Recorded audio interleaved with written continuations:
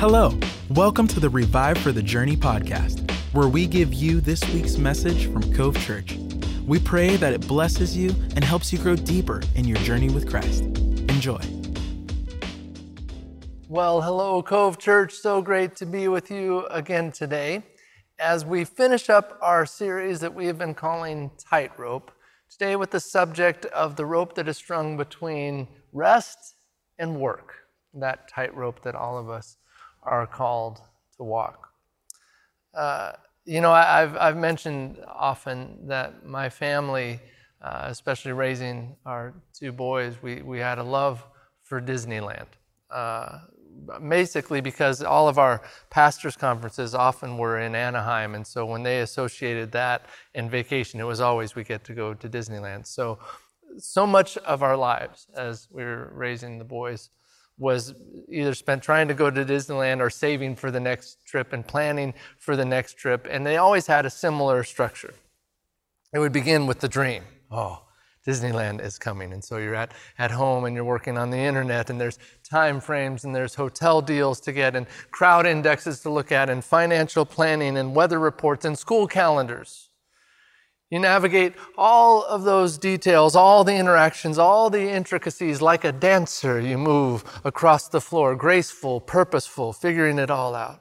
Because this is vacation, and it will be the best vacation ever. Now, once you establish that, we make the proclamation to the family, "Behold, unto you, family, a gift is given. Vacation is upon us, so do your best, lads, get good grades, because great will be your reward at the end of this. The future is bright for the best vacation ever." The days roll by. Normal challenges of life, events, gatherings, victories, defeats. But beneath it all, like the haunting call of a distant train, you hear it. Vacation is coming. And it will be the best vacation ever. Finally, that blessed day arrives. We wake up at 3 a.m, and through bleary eyes, we board our heavenly chariot, make the stop in Portland, finally arrived at the sun-bathed tarmac of the John Wayne International Airport that morning. From there, it's first to the bathroom and then to the hotel shuttle. Away our vehicle roars. The captain, I believe to be a nice man, although he doesn't really speak enough English to prove that, but I'm assuming that he is. One or two near-death experiences in traffic later, and we arrive. We check our bags in at the hotel, and finally, that moment is here. And we walk through those magical gates of Disneyland, through the security checks and the bag checks, but now we are officially on vacation. The best vacation ever. And the clock starts. Tick, tick, tick, tick, tick, tick, tick, tick. Now you've got strategy, this ride, that line. What about lunch? We walk, we wait, we ride, we eat.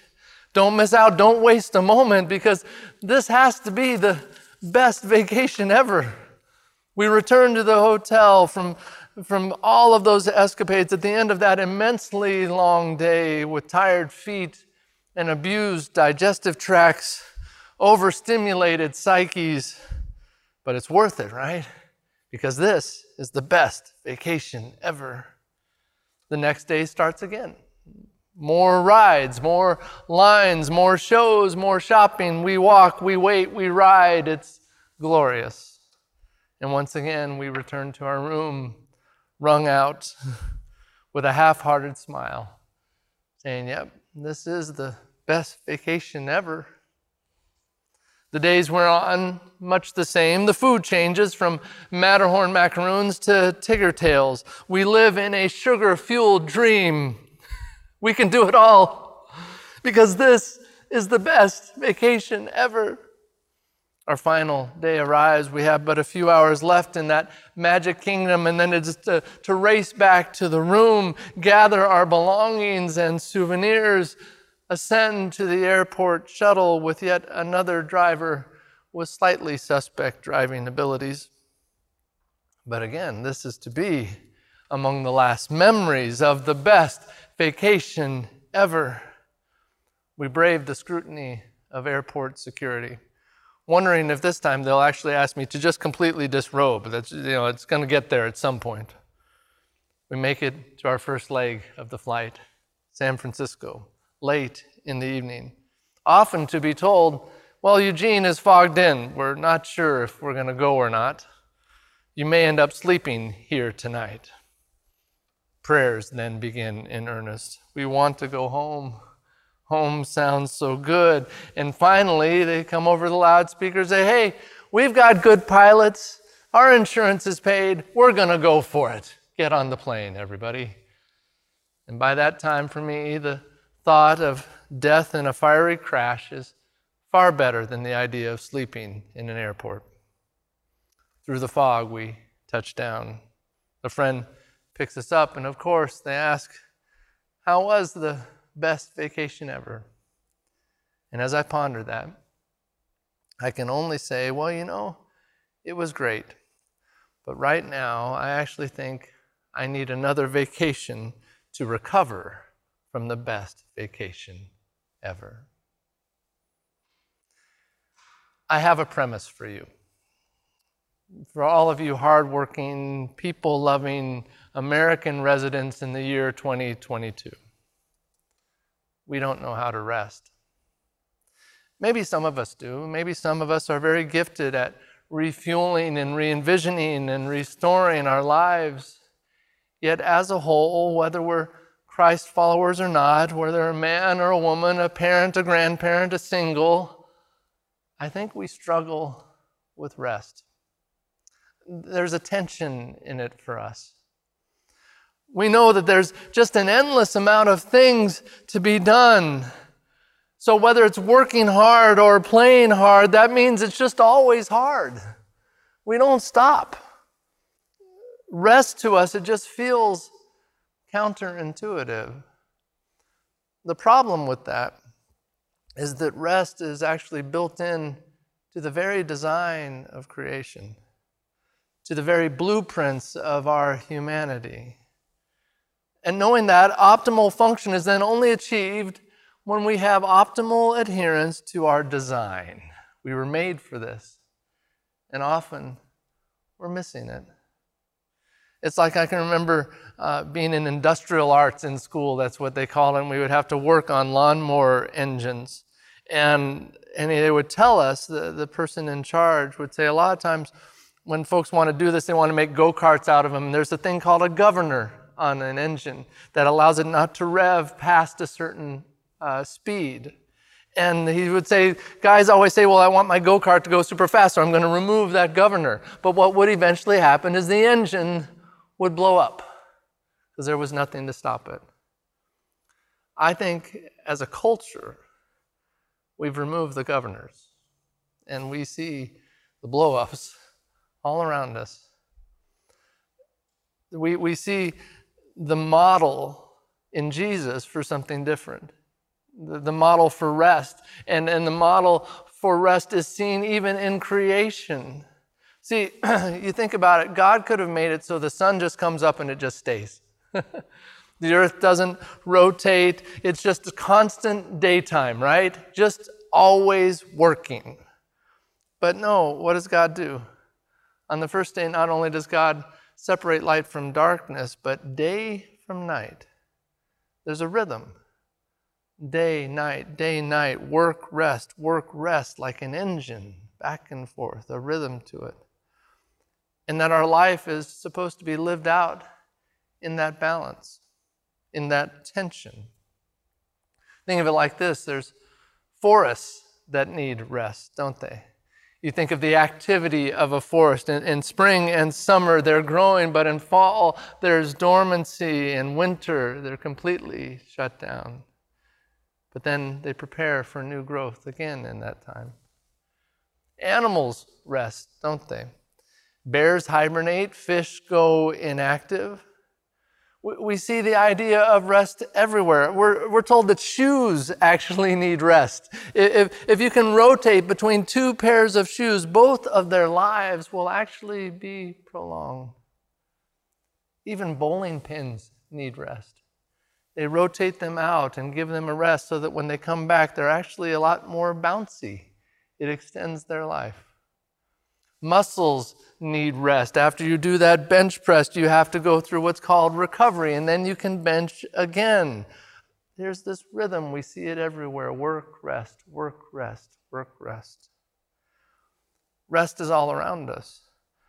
Not to mention it's in the very foundations of creation. We're told in Genesis, God makes everything there is in 6 days, but on the seventh day, God rested. Was God tired? No.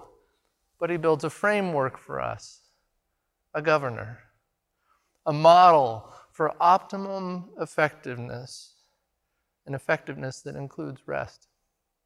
But here's our problem. The farther we go into the future, the faster we go. It used to be, if I wrote you a letter, that letter would then travel on horseback to wherever you were, and I might get your reply from that letter maybe in a year. By the time I got that reply back, my whole circumstances changed. Whatever problem I was talking about, it is long gone. But now, I can send you an email and that reply is instant. It used to be, if I wanted to go to work, I had to go to work. I went to an office. But now, the office is wherever I am. It's a phone in the palm of my hand. Convenient, yes. Efficient, sure. But now, I can always be at work and never rest. What does that mean regarding this need that is built into us? Do you see the tension? Maybe this is creating a problem. What was promoted as these great benefits to life and happiness and fun and convenience, at times, they're taking more than they're giving. We don't know how to rest. But Jesus did. Jesus did not live in a vacuum that was just void of pressure. He wasn't in this world and nobody was ever asking anything of him. No, we see it all the time. The pressures around him. The crowds would go looking for Jesus. They're like, he's not here. He's gone away to a lonely place. He's not where the crowds are. They saw Jesus amidst stormy seas and the boat, and maybe we're going to get washed away by this storm. Where's Jesus? He's asleep in the front of the boat. They tell Jesus, Jesus, you should really go to this town if you want to be famous. If you really want to get well known, you should go there. And Jesus would go the other way. People made demands on Jesus all the time, but he was never shackled by their demands. And he comes to us in the midst of the demands placed on all of our lives. The demands to do more and to sell more and to expand and to build and to fix and to save and to play and to make and to serve more. And Jesus reminds us that none of that work can accomplish what rest in him can. None of that improves on God's design for us. It's expressed so beautifully in Matthew 11, verse 28. In fact, right where you are, I encourage you to read this along with me. Big voices. Go. Matthew 11. Come to me, all you who are weary and burdened, and I will give you rest. Take my yoke upon you and learn from me, for I am gentle and humble in heart, and you will find rest for your souls. For my yoke is easy and my burden is light. Doesn't that sound good? Doesn't that sound like cold water to a parched land? Doesn't that sound almost too good to be true? Yet it's not. Jesus comes to unravel for us this riddle of rest, to help us walk this tightrope. So let's look a bit closer at that passage, shall we? The first thing I would point out is this: true rest requires action, not inaction. True rest requires action, not inaction. There's 4 important words I want you to see in this passage: come, take, learn, find. They're verbs. They're action words. But we want to think as rest as passive. We want to think of rest as this passive thing. But no, this is talking about action. You ever ask somebody, hey, what'd you do last Saturday? And they'll say, oh, Saturday was great. I didn't do nothing. I didn't do anything. And you're like, really? You did absolutely nothing? Yeah, I didn't do anything all day. You mean you just sat there and just stared at a wall all day long on Saturday? Well, no. I watched some TV, I mowed the yard, I barbecued, I sculpted, something. But it does. You say, well, that doesn't sound like nothing. It sounds like something. But what made the something great was that Saturday's something was different than the somethings of Monday through Friday. It wasn't nothing. It was a different something. But that different something made Saturday's something great. Jesus tried to get the Pharisees, the religious folks, to understand this. In the Old Testament, God had introduced this idea of Sabbath to the people. And it's really a cessation of the routine of work in order to return to what was most important, to God, to the source of life, to the life giver. So the work stops so that life can increase. It's not a taking away, it is a giving. Yet religious folks, they turned it into this law. They made it a rule to restrict instead of a principle to liberate. The original intention was that Sabbath or Sabbat would not be a day of nothings. It was that it would be a day of different somethings. The Pharisees tried to make it a day of nothing. So much so that there was this man that came on the Sabbath and he had a withered hand. And all the religious folks were like, well, you can't heal this guy because that would be work on the Sabbath. That would violate the principle. But what does Jesus do? Jesus heals him and then turns to the religious folks and says, man, if you had a sheep that fell into a hole on the Sabbath, wouldn't you help your sheep get out of there? And isn't this man so much more valuable than your sheep? He's saying Sabbath is for your good. It's to love you. It's a benefit to you.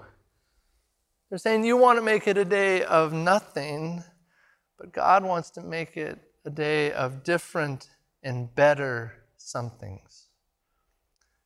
So Sabbath really means that our weekly routine gets to change. Not to stop doing good, but to focus on a greater good.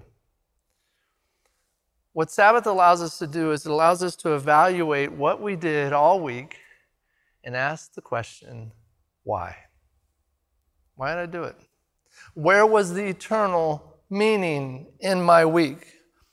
The difference is not in the ceasing to do, but in the doing what is different, in stepping back. Imagine the art that would be produced if the painter never put the paintbrush down. They just kept painting, ongoing, never stopping. Imagine the music that would be produced if the composer never put a space between the notes. Imagine the mechanic who would just work on a carburetor over and over and over, but never stop and turn the key. Sabbath is this opportunity to stop just simply doing and ask, why am I doing that? True rest then is active, but it is a different active. We put down the paintbrush. We put down the pencil. We put down the wrench, and we step back. And we ask God, what's the meaning? We return to God. We recalibrate our lives back to God, saying, this is what I've done, but I need you to help me answer the question of why. And that answer can only be found in one place. It comes from God, the pursuit of God, where I say, come and take and learn and find. That's what God is inviting us to. Sabbath is our chance to step back from the painting of our lives and start to see it as a whole. What does it need? Where does it need to stop? And it helps us walk this tightrope between work and rest. Because true rest requires action, not inaction. That's the first thing. Here's the second. True rest is found in a person, not a place. Matthew 11:28 in this passage. Let's read that part together. Big voices go. Come to me, all who are weary and burdened. I don't know if you're anything like me, but when I get home and I pull into the garage and I close the garage door behind me, at that moment I am all about efficiency, okay? It doesn't matter how much stuff I have in my vehicle that I need to carry inside. I am going to get it all in one trip, okay? I'm not going to do 2 trips. I'm going to get it all in one trip. So I will sling on my briefcase, and I will get the water bottle and the coat, and I'll get the leftover lunch container, and I'll get my gym clothes, and I'll get the mail, all of it. I'll just have my hands filled, and I'll get it all because I'm going to get it in one trip. I'm about efficiency. And then I'll get to the door, and I realize I can't open it. So then I have to do the really embarrassing head knock on the door. Dunk, dunk, dunk. Can someone open the door? In my quest for kind of the perfect end to the day, the perfect dismount, to get it all done by some invisible timeline in my head, I end up missing the most important thing. We make that mistake often regarding the tightrope of work and rest. We start to tell ourselves, if I can just work hard enough now so that one day in my life I'll be able to get to that place of rest. If I just work really hard now, and one day I'll get to that island paradise or that magic kingdom or that floating buffet, then rest will be automatic. If I can just get that promotion or just get that better job so I can then get to my retirement, then on that day I will slow down. On that day I will rest. But does it really work like that? Or is there something greater still? A truth that we need to cling to. And it's this, that rest doesn't come from a place. Rest comes from a person, and his name is Jesus. So certainly I could get to retirement or whatever that goal is in my mind, but if in my pursuit of retirement I leave Jesus behind, I'm still in need of rest, because rest is found in a person. The person, self-described as gentle and lowly in heart, whose yoke is easy, whose burden is light. Right where you are, how many of you would say you wrestle with trying to carry a difficult yoke, a heavy burden? Well, Jesus says, come to me. True rest isn't ultimately found in a place. I mean, sure, we get glimpses, I guess. For some, the glimpse is that warm beach or that cozy fireplace. For others, it's sparkling rivers filled with hungry trout. Still others, it's the smell of airplane fuel and the unmuffled roar of a monster truck rally. Great places. But even if we find that perfect paradise, we still have to live with ourselves inside of it. But Ephesians 2:14 tells us this, speaking of Jesus, he himself is our peace. We are not called to a place of rest. We are called to the person of rest, and that person awaits us every day. True rest is found in a person, not a place. That's the second thing. Here's the last thing. True rest is not only a future promise, but a present one. Let's look at the passage again, Matthew 18. And you will find rest for your souls. For my yoke is easy and my burden is light. And you will find rest, meaning rest can be found. It is possible. In fact, rest must be found. As much as we would just like to say, I'm going to live the cowboy life and I'll just rest when I'm dead, and yes, heaven certainly promises rest for us, but until we learn to rest in this life, we are to various extents walking dead. We're a 6-cylinder car only hitting on 5. We're one twist short of a slinky. We're a few peas shy of a casserole. We're not what God made us to be. Yet Jesus offers rest amidst the work of this life. That's the tightrope that we walk, moving back and forth between work and rest, back and forth, work, rest. There's a rhythm here. We were not made for the rhythm of work, die. But culture wants us to think that we are. And we will end up following that path until we finally decide that Jesus may actually know what he's talking about. That we can trust that the work will get done if we will trust Jesus in our rest. Yet we keep trying to find rest in every place other than the one place and the one way that it can truly be found. It's like, I've had times like this when I've been in search of something in the house. Say I'm in search of the scissors, and I go to the scissor drawer and the scissors aren't there. And so I look in the couch and I look in the laundry and I look in the toolbox and I look in the car trunk and I look in the doghouse, all these places. I'm frustrated, so I call a family meeting. Family, come in here. I'm so tired of all of you using the scissors and not putting them back into the place where the scissors go. So we will now together turn this place upside down because I need the scissors. And at that point, someone will immediately go to the scissor drawer where I hastily began, and they'll look a bit deeper. And they'll say, "Oh, you mean these scissors?" And I'll be like, "Yeah, those." "So you're saying they were there the whole time?" "Yep." "Great. Thanks for that. You can carry on now." Maybe rest has been where it was supposed to be all along. We've looked elsewhere, but it never moved.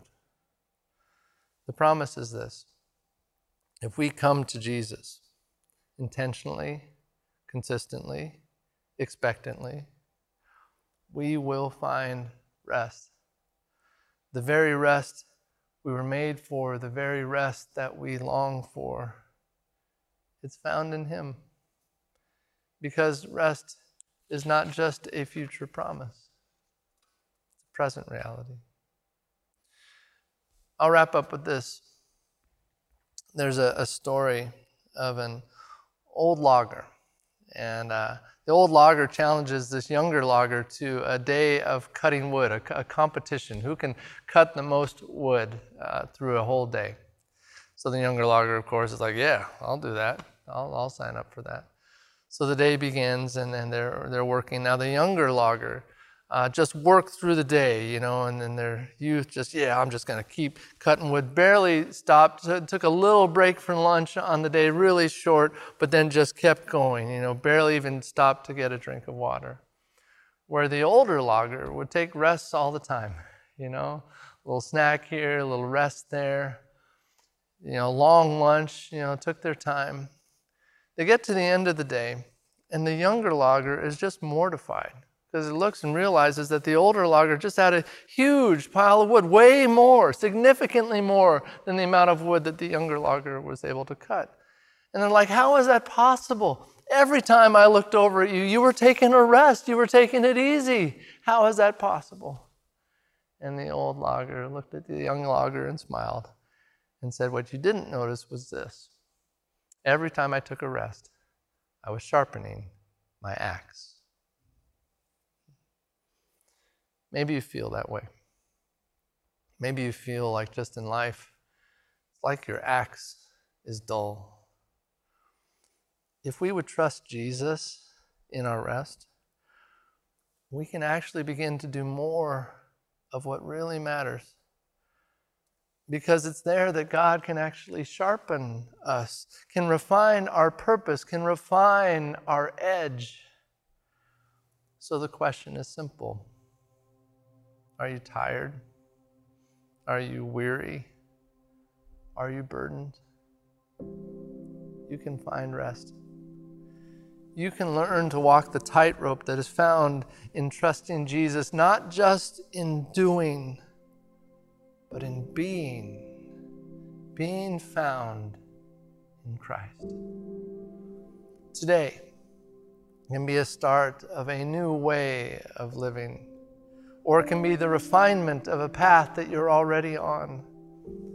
We all have to walk this tightrope between work and rest, but if we would take Jesus at his word, we will learn to walk it well. Thanks for joining us. We hope you enjoyed this week's message. To stay connected with all things Cove Church, visit our website, covechurchpnw.com, or on all social media platforms at Cove Church PNW. We'll see you next time.